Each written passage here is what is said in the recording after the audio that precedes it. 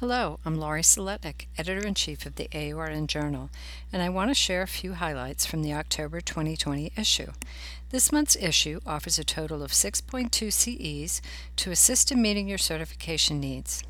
In the article, Environmental Surface Hygiene in the OR, Strategies for Reducing the Transmission of Healthcare-Associated Infections, the authors explore how environmental surfaces in the OR setting, including anesthesia work areas, can harbor pathogens that can lead to healthcare-associated infections. Patient care equipment used routinely in the OR, such as electrocardiograph wires, blood pressure cuffs, pulse oximetry probes, and monitor cables, can become contaminated with pathogens during surgical procedures. Without proper cleaning and disinfection between procedures, these items pose a risk for pathogen transmission and subsequent patient infections. This article discusses the association between contaminated surfaces in the OR and the risk for healthcare-associated infections. In the article, Using Radiofrequency Technology to Prevent Retained Sponges and Improve Patient Outcomes, the authors examine how perioperative use of radiofrequency technology may decrease the number of retained sponges and reduce hospital costs. The authors completed a retrospective evaluation of incident reports before and after implementing the use of radiofrequency system for retained surgical sponges.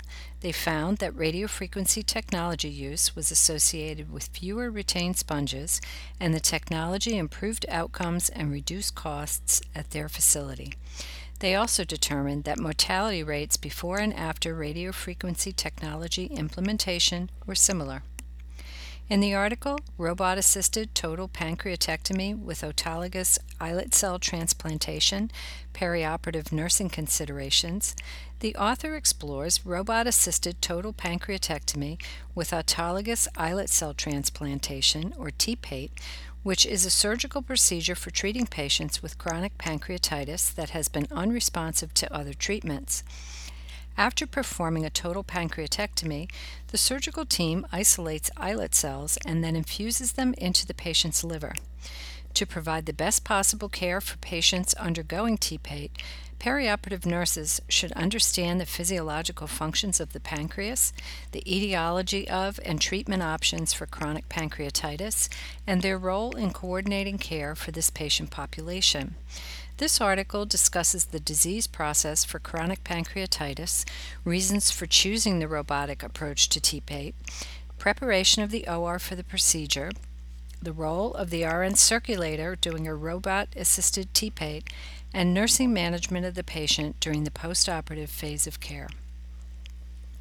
In the article, Using an Academic Practice Partnership to Implement a Perioperative Nursing Elective in a Baccalaureate Nursing Program, the authors discuss how many perioperative nurses are reaching retirement age, and hospital leaders are exploring difficulty with maintaining staffing level.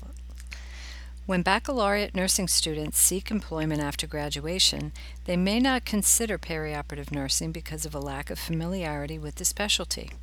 Faculty members at one college of nursing collaborated with hospital leaders in Oklahoma and developed a perioperative nursing elective course to address this gap.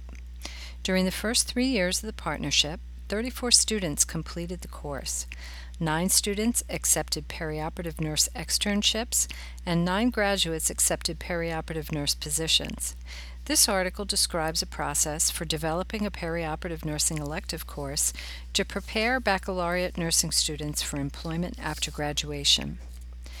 The Peri-Op briefing section of the October issue features a guideline first look article on care of the patient receiving local-only anesthesia, a lead feature article on protecting your organization from email phishing and ransomware attacks, a Solutions at Work article on training students and residents in aseptic technique to reduce surgical site infections, and a Positioning at a Glance article on the sitting and semi-sitting position.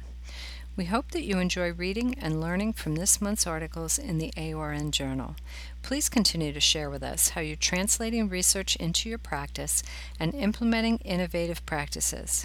Contact us if you're interested in writing or peer reviewing for the AORN Journal.